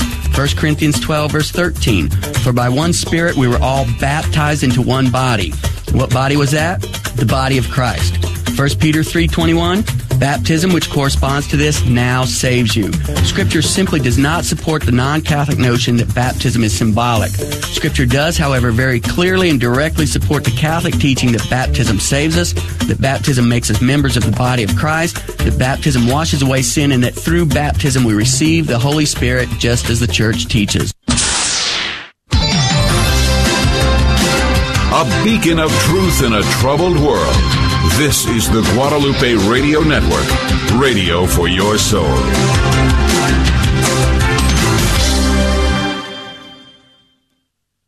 Welcome to another round of Fear and Trembling, the Catholic trivia game show that helps you work out your salvation by the seat of your pants. It's a 50-50 chance and prizes are involved. Avoid the weeping and gnashing of teeth. Call now to take your shot. 877-757-9424. And now, your host, Joe McClain. Praise be to Jesus Christ. Welcome back to Catholic Drive Time and Fear and Trembling, a Catholic trivia game show with secrets and agendas. And it's also All Easy Question Thursday, which means your chance to win is going to be pretty awesome. You do need to make a phone call. You have to be the first caller to play our game. 877-757-9424. That phone number is 877-757-9424. First caller gets to play the game. Phone lines are open, waiting for your call now at 877-757-9424. That's 877-757-9424. There are things we do here, and we just appreciate it when you don't go telling the world about all of our agenda items here. But number one, we like to teach the faith. And we look for teachable moments in the questions, which today I don't think you're going to learn anything, because I think you probably know every single one of these. I'm just going to be honest with you. But nonetheless, we do look for teachable moments. And then, of course, we laugh. We like to have a good time. We like to chuckle. We like that good old sarcastic humor. And our callers are amazing, especially when they make that phone call at 877-757-9424. Phone lines are wide open. If you want to try to win, you got a great opportunity right now at 877-757-9424. And then, of course, we give out prizes, which means we incentivize everyone. You have a good time. You could win some prizes. It's really a winner. Praise be to God. But as I always say, I have 3 Catholic trivia questions. I do not ask the caller the questions, so they don't need to know the correct answers, but could still win the game. And I will ask Rudy and Adrian instead of the caller, and then the caller will then have 15 seconds because one of those two guys is going to give us a correct answer. The other is going to give us an incorrect answer. The caller will have 15 seconds to make a decision. Whomst do they trust more, Rudy or Adrian? But the correct answer will go into the coffee cup of divine providence to win this week's prize. Rudy, what could they win? Praise be to God. Last week we gave out a CDT prize pack, and a lot of people were asking, how do I get some CDT merch? You guys have a merch store, you guys have t-shirts, can I get a mug? We got the hoodie, right? Backpack. We're working on that. So far, you cannot get this anywhere. We got the CDT Tesla. Oh, not yet. What's in our merch store? Nothing. We don't have a merch store yet. What? And that's the point. More people want to get the CDT mug, so we're giving you another opportunity to win a CDT prize pack this week. We're going to autograph the mug, and I wish I could say that it would filter your water for you, but it doesn't. Yikes. But it does make your coffee taste 70% better. So if you're drinking some gas station swill, it's going to taste at least like Dunkin' Donuts. Yeah, praise be to God. Which is pretty low. What? In my book, it's the greatest coffee known to mankind. Maybe McDonald's, maybe slightly You Yankees, better. you love Dunkin'. The Boston Cream Donuts are hard to argue with. All right, praise be to God. So we're going to give out a CDT prize pack this week. Let's go to the phones. Good morning to you, Monica. Yes. Praise be to God, Monica. Where are you calling from? Oh, calling from McKinney, Texas. McKinney, Texas. That's like Dallas-Fort Worth, right? Yes, absolutely. Did you? How was the rain up there? Is things calmed down a bit? Yes, we got some good rain, and the grass is greener. It's lovely. We went from desperate drought to monsoon in an instant. I mean, man, that was rough. All right, praise be to God, Monica. Where do you go to church? Oh, St. Gabriel, the Archangel. St. Gabriel, how often do you hear of a church named St. Gabriel the Archangel? Not often, I would argue. Usually they skip over and go to St. Michael. Or how about a Raphael? Yeah, Raphael's always abandoned. Raphael. I say Raphael because I was a Teenage Mutant Ninja Turtle guy. Awkward. All right, Monica, praise be to God. St. Gabriel, pray for us. Do you know the rules to this game? Are you aware of how tricky these two guys can be? Yes, and I have to say I'm a convert, so I don't know everything. I will do my best, though. Don't worry, it's all hard question. What's today? Thursday? What day is it today? Yeah. Monica, you got this. Okay, I'm your tour guide through this game show. I'm on your side. You can count on me. Let's just keep a weary eye on these other two. Are you ready to play, Monica? Yes, sir. All right, we will start with Team Rudy. Team Rudy, good morning to you. Good morning. It's good to have you on board again, even if you don't have a tie on today. No tie today. No tie today. So I'm noticing a trend here. It's the patterned shirts, man. They're hard to pair. We are correlating the data. It's just I got a team working on this. Is that right? Charts, graphs, stats. Oh yeah. It's like, is that part of the inflation reduction plan? This is more like Major League Baseball. Like we have a whole team working on the stats here, like Moneyball. Okay. But are you ready, sir? I am ready. Praise be to God. Are you sure? Yes. Yay and amen. Are you really sure? Yeah. You got to fake it sometimes. All right, now, go easy now, because Monica's a convert. Welcome home, Monica, by the way. Can you tell me who was the first martyr of North America? That was Father Jim Bob, who was a Jesuit. Really? Mm-hmm. Father Jim Bob. Sounds about right. I don't know. Could be. Reasonable. Yeah. He was from the South. He went up north. Makes sense. Yeah. I could see it. All right, let's just see what Adrian, you're from the South. You ought to know this. I am in fact from the South. Could you tell me who was the first martyr of North America? The first martyr of North America? Yeah. Well, Jim Bob is a good name. Is it? It's a good English name. Is it? Okay. A lot of Southern English Englanders. Yeah. They know the name very well. But I'm going to go with Juan de Padilla. How's it go? Juan de Padilla. And what religious order, one more time, is what religious order? Juan de Padilla from? Can you remind me? Just I don't. Franciscan? Was it How do you say Franciscan?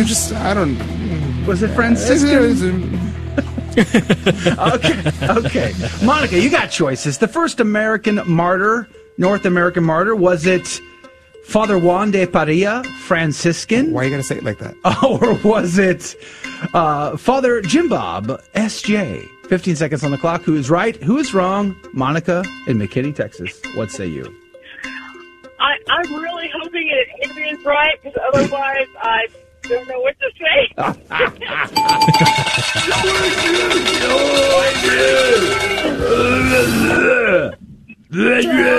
That's how I felt when you were saying Franciscan. I was like, Franciscan!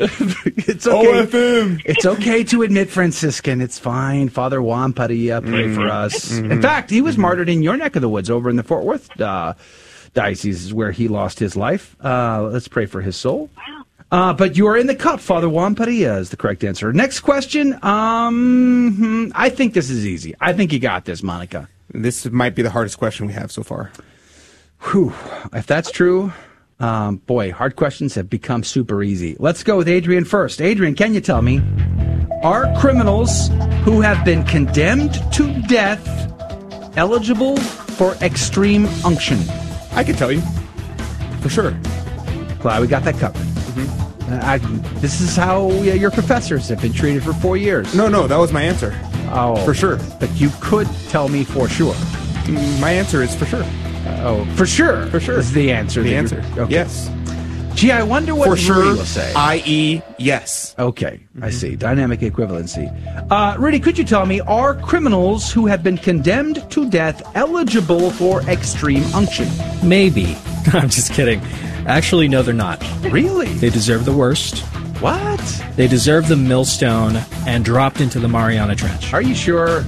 Yes. My answer is no. No. Well, I take it back, Monica. I feel like I've led you astray. This is actually a very tricky question. Are criminals who have been condemned to death eligible for extreme unction? Rudy says no, but Adrian says sure. Or i.e. yes. 15 seconds on the clock. Who is right? Who is wrong? Monica, what say you? Well, I don't know what extreme unction is. However, I believe in mercy, and I'm hoping that means mercy thing. I'm going to say yes. Go the other way. No! I know. Yeah. I think that this is a complicated question that deserves more nuanced approach. I think we'll have to talk about this in the after show. But the correct answer is technically no, but repentance and confession, how does that play a role and all of that? We'd maybe talk about that in the after show, but technically the answer is no. Don't worry, Monica. This next one, we're definitely getting you in there for two. We're going to go back to Rudy. Rudy, are you ready? I am. I'm not sure now. I feel very jolted by that last one. Let's just see. Rudy, what is the term for an appearance of someone, either by a vision or bodily manifestation, that is permitted by God? What do we call that? That is what's known as a holy specter. Unlike the specter that we saw yesterday in the blasphemous image that China tweeted. Oh, yeah, that was horrible. This one is approved by God, permitted by God. A holy specter, you say. Interesting. Kind of like the specter gunships that America has. Kind of like what you see in Scooby-Doo. Oh, I see.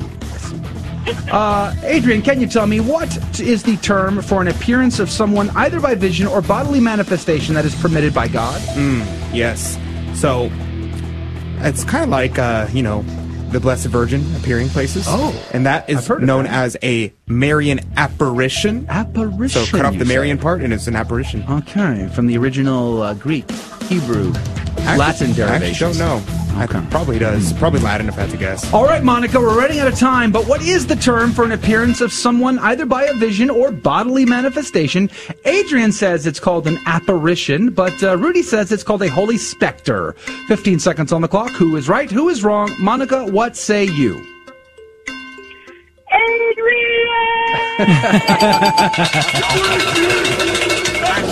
Well, should one be that enthusiastic about admitting Adrian is correct, Monica? Truly, Monica is a brilliant young woman. Yes, I'm sure. Obviously, is very young, very beautiful.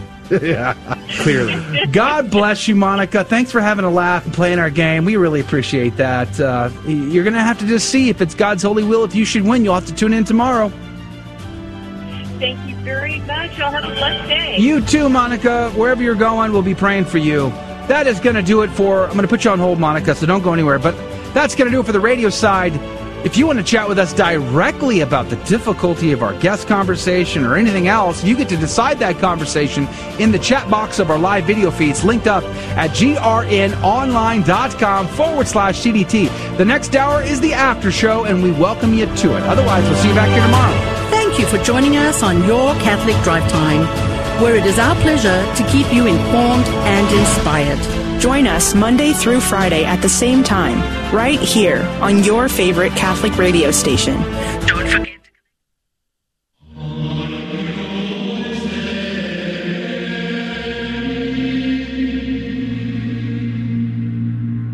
The Guadalupe Radio Network now brings you the Holy Sacrifice of the Mass from the chapel at Our Lady of Corpus Christi in Corpus Christi, Texas.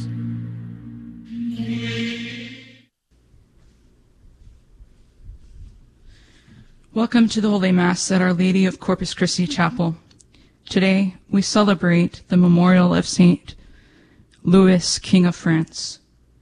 The intention for today's Mass is for all of our online viewers and for those joining us through Guadalupe Radio. Crown him with many crowns, the Lamb upon his throne. Hark how the heavenly anthem drowns all music but its own. Awake, my soul, and sing of him who died for thee, and hail him as thy matchless King through all eternity. In the name of the Father, and the Son, and the Holy Spirit. Amen. The grace of our Lord Jesus Christ, the love of God, and the communion of the Holy Spirit be with you all. And with your spirit. Let us acknowledge our sins and so prepare ourselves to celebrate the sacred mysteries.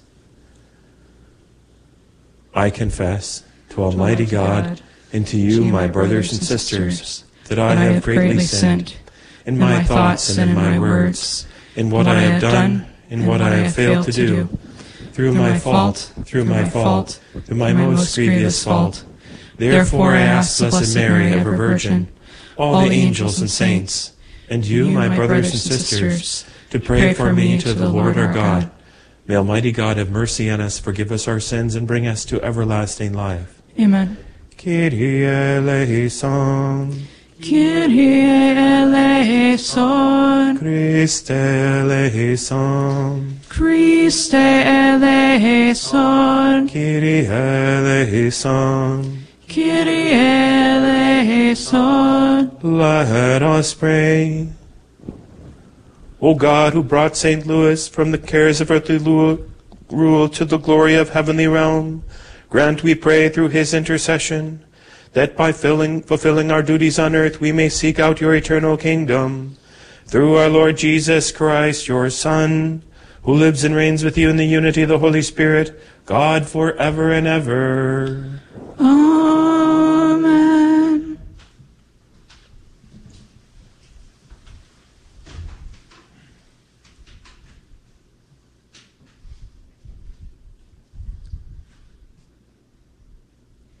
A reading from the beginning of the first letter of St. Paul to the Corinthians.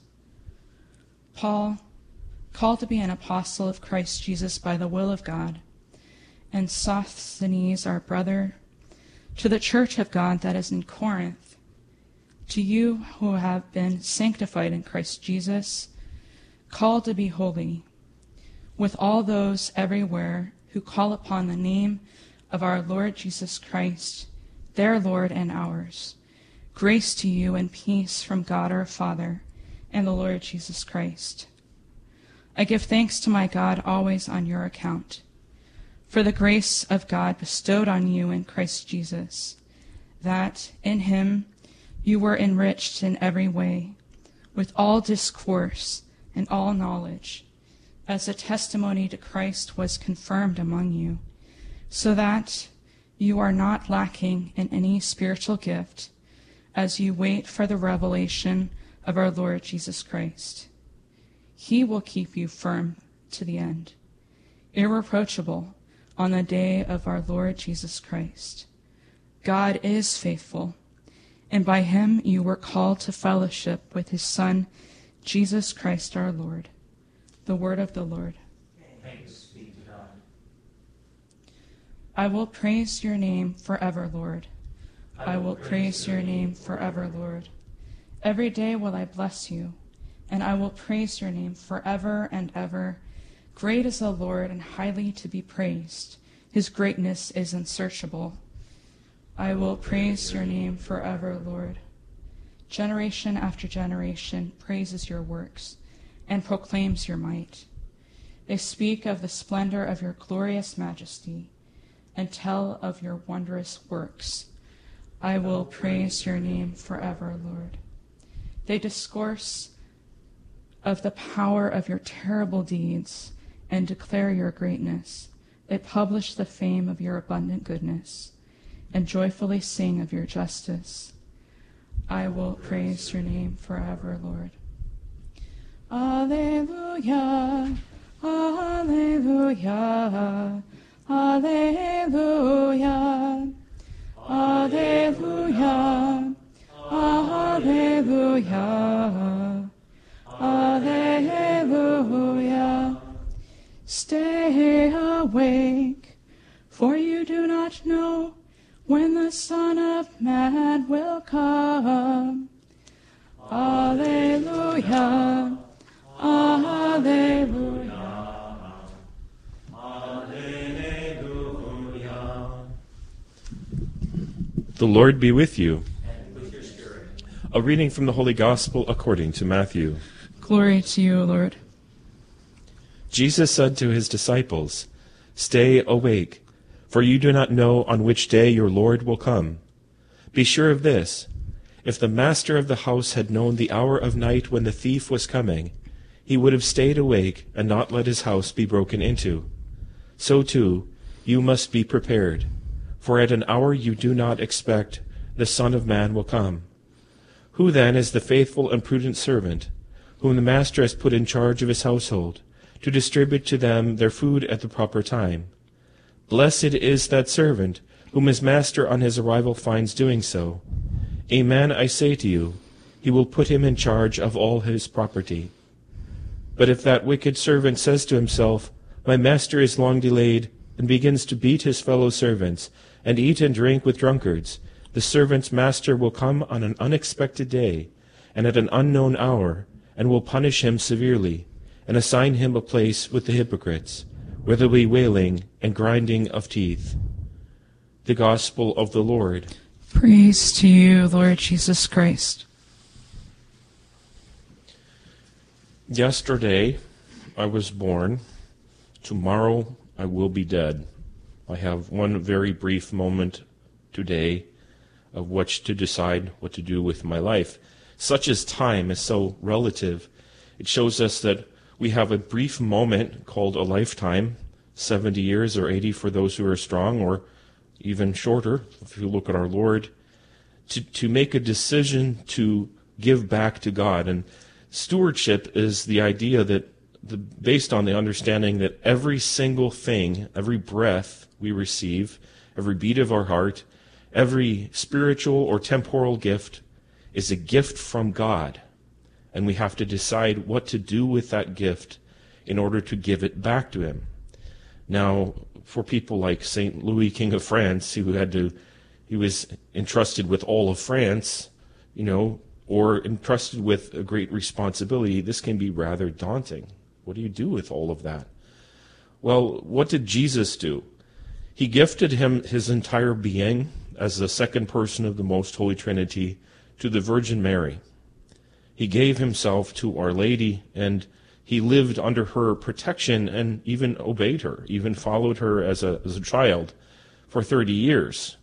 Now, if Jesus did that, I should imitate him, because the greatest investment on your time, your money, your everything, your spiritual and temporal goods would be to invest it in the Blessed Virgin Mary. And you would be a good steward if you did that, because as St. Louis de Montfort says in True Devotion to Mary, it's the surest way the quickest way, the safest way, the most fruitful way, and it's the way that Jesus himself chose. And so there's no better thing to do that. And what it is giving all of your, consecrating it as if it didn't belong to you anymore. That is to do everything through, with, in, for, and by Jesus, by doing everything through, with, in, for, and by Mary. And how do you do this is a constant self-emptying, where you say, I don't know how to love you, Jesus. I don't know how to love my neighbor. I empty myself and I ask our Blessed Mother for intercession. This is called consecration, and consecration means to be set aside for a holy purpose. And if you set aside everything that you do, even your interior life, how to pray, how to worship God, how to approach Him, and you, at every moment of the day of living that through, with, in, for, and by Mary, then you're really going to be radically Christ-centered. That going to Mary only makes you more and more intensely focused on this brief life of yours, of what it's really for. So that when, at the end of your life, when your life is weighed in the balance, and God asks you what did you do with what I gave you, like the other parable of returning, giving one person 1 talent, 5 talents, and 10 talents, you can say, I invested it and I made a good return. And that everything I've ever done and said and did was something that I gave for the total glory and honor and blessing of God. And the saints are the ones who shine in this the most. St. Joseph Calasanz and St. Louis, King of France, they were people who radically turned every moment of their life over to God. Every decision, every conversation, everything in their whole life, they said, okay, I'm turning this over to God for His glory and for His blessing. And if we follow the saints and follow our Blessed Virgin Mother, we too will be fruitful in this same way. Let us bring our petitions to the Lord. We pray for the whole Church, that it may shine forth with the holiness of Jesus Christ. We pray that God would raise up saints of this generation. For this we pray to the Lord. Lord, hear our prayer. We pray for our Holy Father, all bishops and priests, that they may serve joyfully as Jesus served. We pray to the Lord. Lord, hear our prayer. We pray for our government leaders. We pray for an end to abortion, same-sex unions, gender confusion, and human trafficking. We pray to the Lord. Lord, hear our prayer. We pray for the sick, the suffering, the poor, the abandoned, the lost, the forsaken, and that we may respond to Jesus in His disguise of human misery. For this we pray to the Lord. Lord, hear our prayer. We pray for all of our beloved dead, that they may enter the Father's eternal glory. We pray to the Lord. Lord, hear our prayer. Eternal and blessed Father, we ask you to hear us, for we make these and all our petitions in the holy name of Jesus Christ, and through the powerful intercession of our Blessed Mother Mary, as we pray. Hail Mary, full of grace, the Lord is with thee. Blessed art thou among women, and blessed is the fruit of thy womb, Jesus. Holy Mary, Mother of God, pray for us sinners, now and at the hour of our death. Amen. The King of love, my shepherd is, whose goodness faileth never. I nothing lack if I am His, and He is mine forever. Where streams of living water flow, my ransom soul He leadeth, and where the verdant pastures grow, with food celestial feedeth. Perverse and foolish oft I strayed, but yet in love he sought me, and on his shoulder gently laid, and home rejoicing brought me. Pray, brethren, that my sacrifice and yours may be acceptable to God, the Almighty Father. May the Lord accept the sacrifice at your hands, for the praise and glory of his name, for our good and good of all his holy church. Through the present oblation, O Lord, which we offer in commemoration of St. Louis, King of France, bestow on your faithful, we pray, the gifts of unity and peace, through Christ our Lord. Amen. The Lord be with you. And with your spirit. Lift up your hearts. We lift them up to the Lord. Let us give thanks to the Lord our God. It is right and just. It is truly right and just, our duty and our salvation, always and everywhere to give you thanks, Lord, Holy Father, Almighty and Eternal God. For you are praised in the company of your saints, and in crowning their merits you crown your own gifts. By their way of life you offer us an example. By communion with them you give us companionship. By their intercession sure support.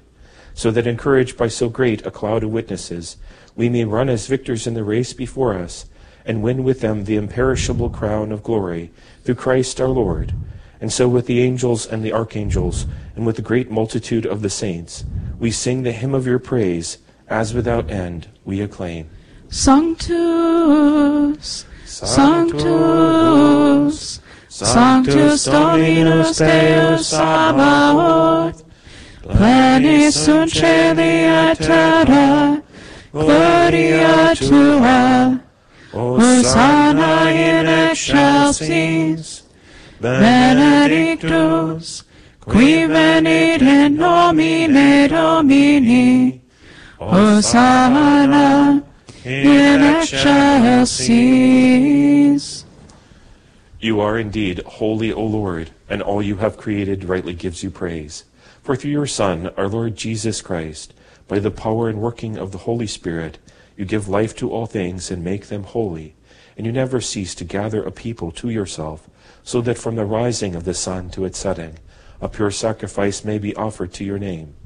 Therefore, O Lord, we humbly implore you, by the same Spirit, graciously make holy these gifts we have brought to you for consecration, that they may become the body and blood of your Son, our Lord Jesus Christ, at whose command we celebrate these mysteries. For on the night he was betrayed, he himself took bread, and giving you thanks, he said the blessing, broke the bread, and gave it to his disciples, saying, Take this, all of you, and eat of it, for this is my body, which will be given up for you.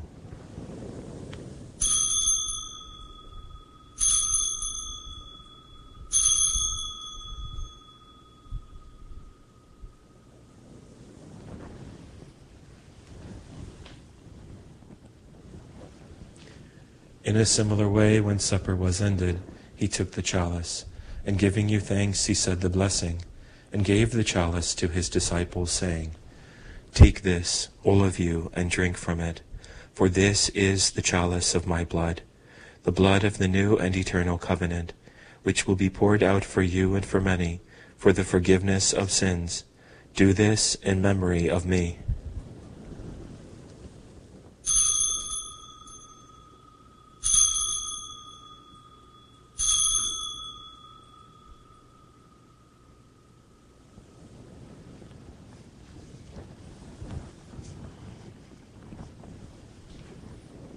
A mystery of faith, we proclaim your death, O Lord, and profess your resurrection until you come again.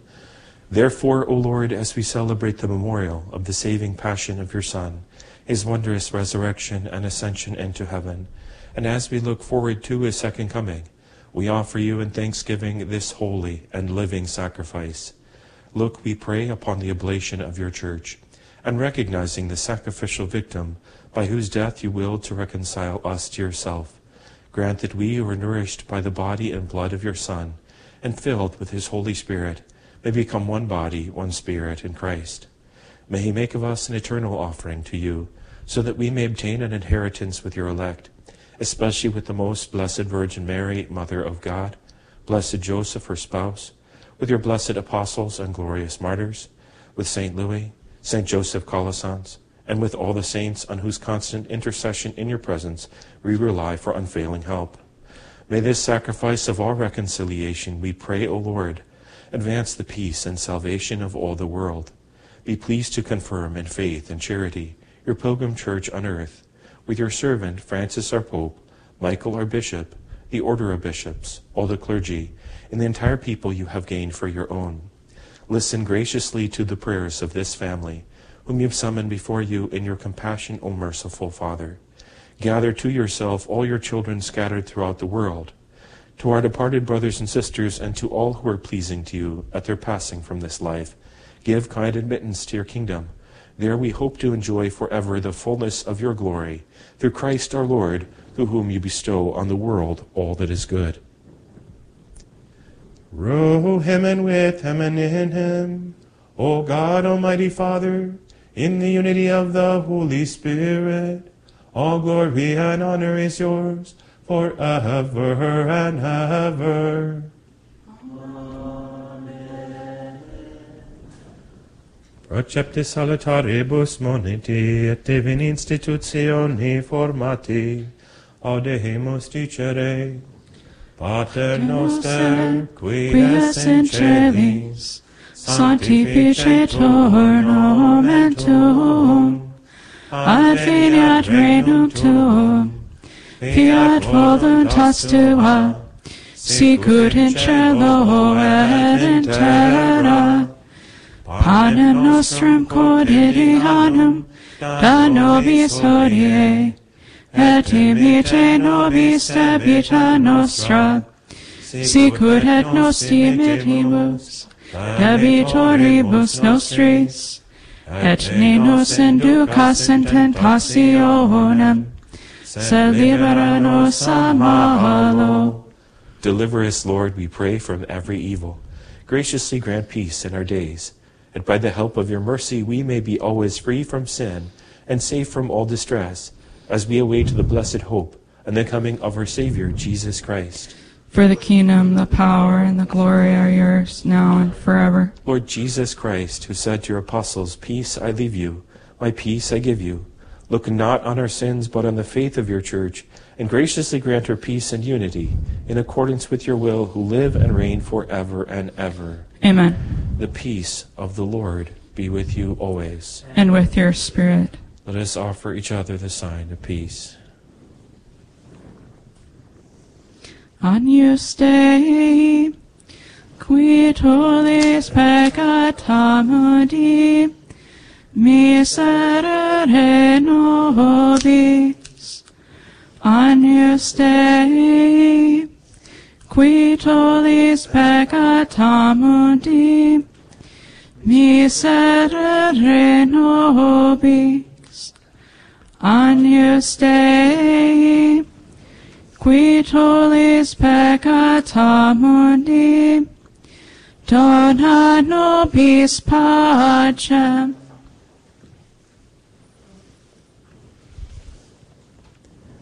Behold the Lamb of God. Behold him who takes away the sins of the world. Blessed are those who are called to the supper of the Lamb. Lord, I am not worthy that you should enter under my roof, but only say the word, and my soul shall be healed.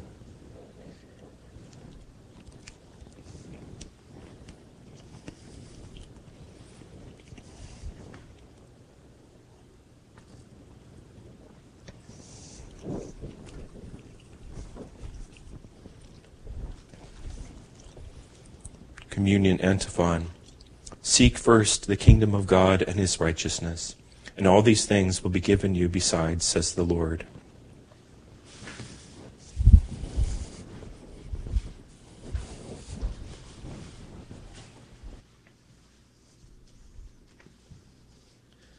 An act of spiritual communion.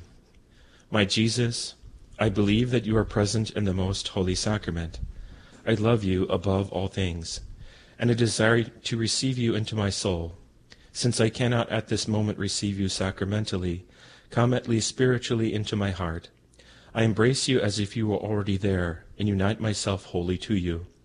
Never permit me to be separated from you. Amen.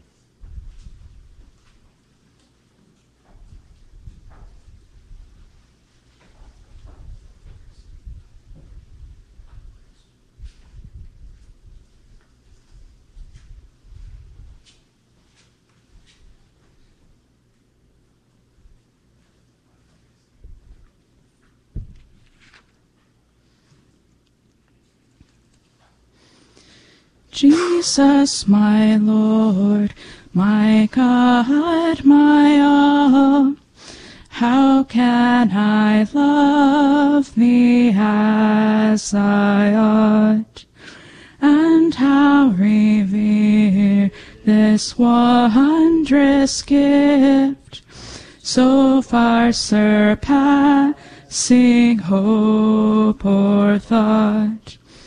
Sweet sacrament, we thee adore.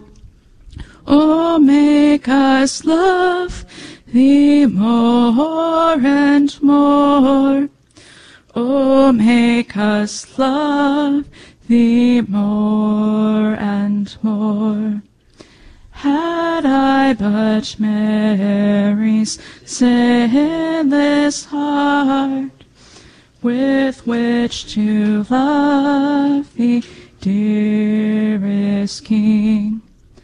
Oh, with what bursts of fervent praise thy goodness, Jesus, would I sing. Sweet sacrament, thee adore. Oh, make us love thee more and more. Oh, make us love thee more and more. Sweet sacrament, we thee adore. Oh, make us love thee more and more. Oh, make us love thee more and more. Let us pray. May the sacrament we have received, O Lord, in commemoration of St. Louis, sanctify our minds and hearts, that we may merit to be made sharers of the divine nature through Christ our Lord.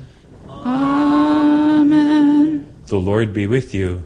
With your spirit. May Almighty God bless you, the Father, the Son, and the Holy Spirit. Amen. Go in the peace of Christ. Thanks be to God. Respawn, ye souls, in endless rest, ye patriarchs and the prophets blessed. Alleluia, alleluia. Thou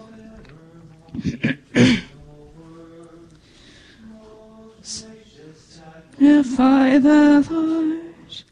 Alleluia, alleluia, alleluia, alleluia, alleluia. Oh, friends, in gladness let us sing supernal anthems echoing. Alleluia, alleluia. To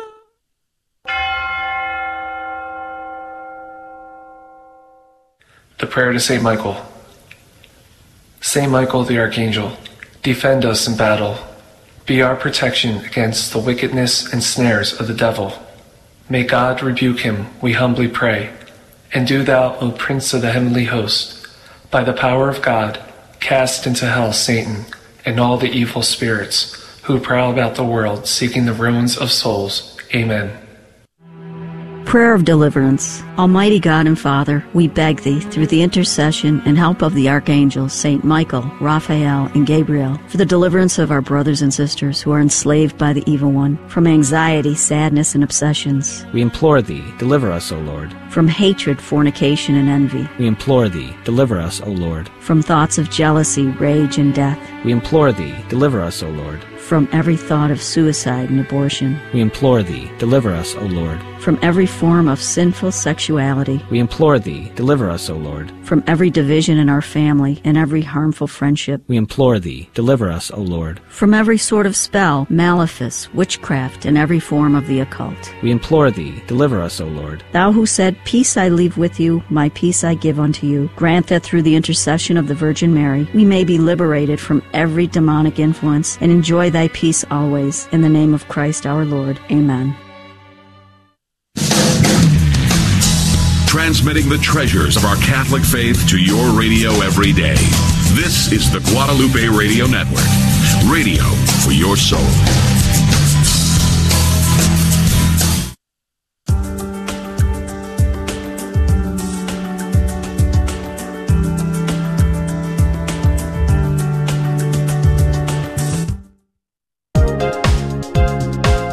Hi, I'm Dr. Katie To from San